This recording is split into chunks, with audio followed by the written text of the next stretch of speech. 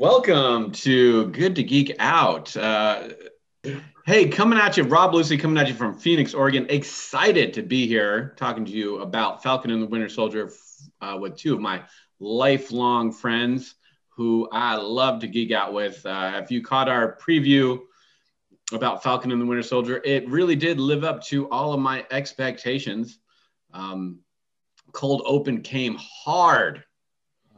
What an amazing way to start the series. What did you think about that, Ed? Ed, coming from San Antonio, I fucking loved it. GSP, I barely even noticed GSP was in it again, aka Batroc, the Leaper. The Leaper. Yeah. But just those flying suits and the way they were going in and out of the helicopters. I mean, just, oh my God. It was for a TV show. It definitely sets the bar at a different level for these TV shows coming out on streaming platforms and stuff. I did not realize so the Leaper, Batroc, also from Captain America Winter Soldier, yeah, as their opening villain. I didn't realize until right now that was the Leaper. Were they playing off as the Leaper? Yeah, okay. What a great rewrite for a throwaway character who, has some badassery to him. Completely. Rob Strader, San Francisco, aka Boba Fresh. Welcome to Good to Geek Out. Spoilers ahead. Spoilers behind. And yeah, it took me a second to realize it was Batroc, but he straight double kicked somebody in the chest. And I was like, oh, wait a minute. And then I noticed that he had like a purple with an orange.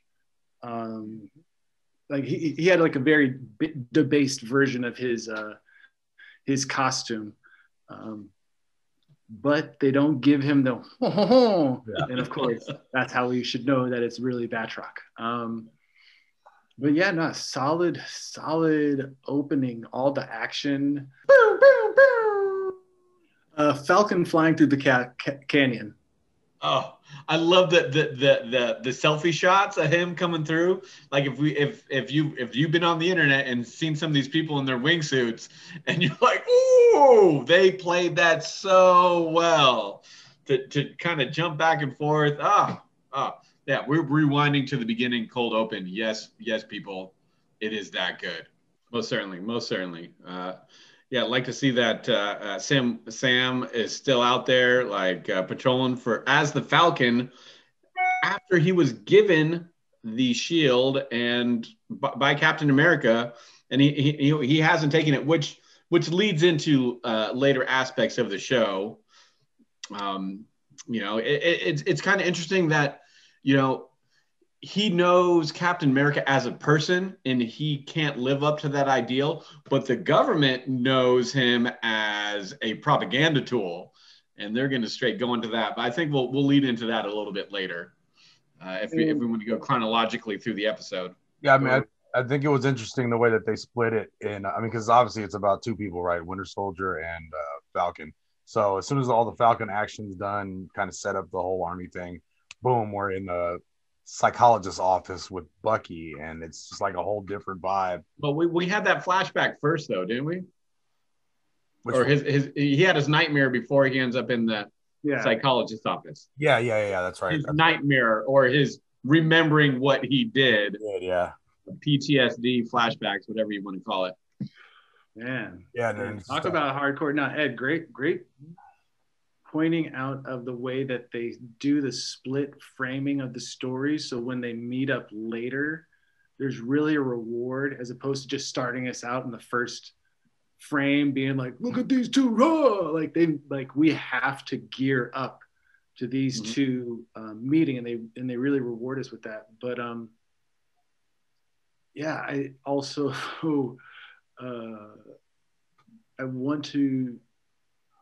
I also agree that them setting up that action, like that cold sweat scene of how raw dog Bucky is, like when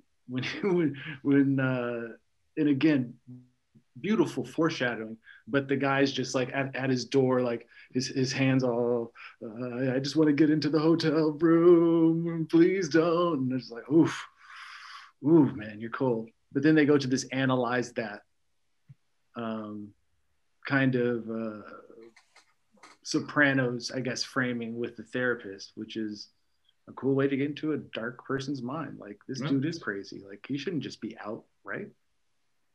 Oh, I like her as a character. By the way, I'm gonna throw that in. I think she plays it well. I like how they play off of each other. And she's, oh, you're gonna pull out the notebook again, huh? Yeah. And then she grabs the phone. Oh, Trust, let me see your phone. Oh, you haven't been calling back Sam. You know? Yeah, he needs somebody like that. At least for they need that character in there, I think. And she has combat experience because she talked about being a combat vet and, you know, not being able to leave it behind, what to leave behind, what to take with you. Yeah, I mean, and making amends. His making amends was absolutely ridiculous. If you know anything about a 12-step program, he's making amends. He's like, oh yeah, well, let me tell you how I did. Yeah, I might have bent the rules a little bit for this one, but yeah, nobody died. The fact that he still has this honor code, he has this bucket list, which I think is interesting because I think that's a callback to Captain America's bucket list of things that he's supposed to do in Civil War or whatever it is, when Captain America and Falcon meet for the first time. And he's like, oh, you know, see Star Wars, like he's got to write down, you know, like his list of things to do. So I thought that was a cool visual callback. But it gives, it just kind of, it seems like it's Bucky's one person in his life that is giving him direction other than his neighbor, his Asian neighbor, who's there's that big twist there going forward where, hey, he needs to make amends because he killed that dude's son. Great stuff. So how do you move forward from that? You know, if there's a twist, hey, hopefully it's written well. I hope there's not at this point in the show. But then I also like how they jump into Sam's family. We have not met Sam's family at all, and he's been gone for 5 years, and they delve into the people that were lost in the blip. And his sister's like, hey, man, I've been holding it down for 5 years. You just came back. You know, let me do my thing. Thank you for your help. And then he tries to jump in, and it turns out, oh, he doesn't really have a salary. And with Tony gone and the bank's like, yeah, well, how do you really get your money? And he's like, oh, this is how we're going to play this? Like, yeah, that was dealing with, like, showing the repercussions of not just coming back from the blip and dealing with people that you haven't seen or haven't seen you and have moved on without you or have become older like his nephews. But just also the way, like, the world treats you, like you haven't been gone and you're dealing with it. Like, you've been gone 5 years is 5 years. You don't exist according to us. So sorry, you gotta start over. I was kind of messed up. I mean, but it's a real world way that maybe it would be dealt with. And I think seeing Sam's, like, softer side, he's from Louisiana too, so I think he might have chosen there personally. And, like, he just seems more like, I've seen him on interviews on other shows, and he just seems very much like who he is in real life. He's, like, almost home playing himself, you know, and it comes through. It just comes through as very genuine and very natural. Him being a good guy and, like, family guy, taking care of his family and stuff, and knowing about food in Louisiana, food especially. Yeah, and you can kind of see, like, I don't know where it's going to go. And, well, we do know a little bit at the end, but, you know, from a man who can rescue hostages and help save the world, he can't help his family without the help of a bank. Like, yeah, you know, how emasculating is that? You know, somebody who's done all these things, and you kind of see it in his face, and it's like, huh? Like, you know, like, hey, you know, well. It is about, like, ethnicity and, like, oh, like, you want my autograph, but also, I mean, also you're not going to help out my family. That also happens to, like, people in the military all the time. It's not even necessarily a racial thing. You know what I mean? Like, but this is a racial thing. I hear what you're saying.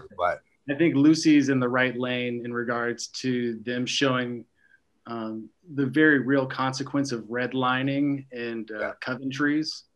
And how hard it is for a Black person compared to a white person to get a loan, the way that he's not able to leverage his fame.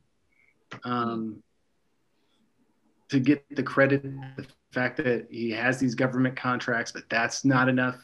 The fact that they went there was really dope. And, you know, like the awkwardness of that scene in the office when they have that Mike's tots or whatever it is, you know, and he promised to give the kids money and he fails to give the money anyway. There's an awkwardness written into that scene where you want them to get the loan so bad, but you know they're not gonna get the loan, and it you know, it evokes an emotion. And when she walks outside and she's like, "You're so out of pocket for that," and I was like, "Oh, okay, Black people are writing this. Like some Black person is behind the pen with this," and I think that's hella dope. I think it's dope that they cast the sister as a dark, beautiful Black woman. That's a very conscientious casting choice. And I think that the story with the elderly Asian man and his son, again, a great cross-cultural reference. Because when I first saw him, I was like, oh, Bucky must have known this guy from World War II. That's what I thought too. And that was a great setup because they're not even they're referencing our history. They're referencing like the darkest part of our history when you think about it. In certain senses, there's a lot of darkness to our history. The worst destruction that man has ever wrought upon another human. So they kind of allude to just that fact of World War II. The flirting between Bucky and Homegirl, totally dope, great chemistry. But yeah, when we find out that's his son, I was like, oh man. She's like, what's up? Well, you just dropped a big old bomb on me. Right, great writing. Yeah, I think that. Oh, and in Torres being Sam's buddy, like, hey man, I'm Torres. I'm silly. Like, hey, I'm a SHIELD agent. Hey, what's up? Can you track me? But again, you know, they're doing very conscientious multicultural casting choices that really pay off and don't seem forced, but you notice them as the audience. So yeah, that was well said. I agree with that 100%. Everything, the acting's good and everyone's in the right place. No one is out of pocket. Mm-hmm. You know, interesting how they're setting this up. Another thing, and I think it's what the episodes or the series is going to be about. There's a certain faction of people that enjoyed the chaos during the blip, and that's how they explain this going forward with a flag bearer. Like, hey, we're just looking for chaos at this point in time. We enjoyed chaos. We've thrived in chaos. So you know, there's that aspect to the show. That's what they're fighting against, and they're also fighting. Isn't Flag Smasher a character in the comic books? Not a. I didn't. Not a group. Flag Smasher? Oh, it's a character. 100%. He's a Captain America character. He was in, you know, obviously all my Marvel's universe, but he's drawn by John Byrne in the Marvel universe one. So I always like it. It's like super, but yeah, he's got a mace and a cape, and like it's got like red lining, and his whole thing is it's a story. His dad worked for the UN and got killed outside. And so he ends up being like, the world would be better if there's no borders anywhere. Like, and so he goes like pure anarchy.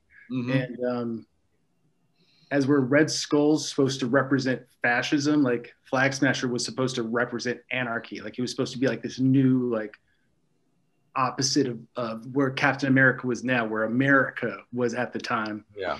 But he was very superhero. And I'd never, like, he goes toe to toe with Captain America. So I don't know if, like he's enhanced somehow, but like he goes toe to toe.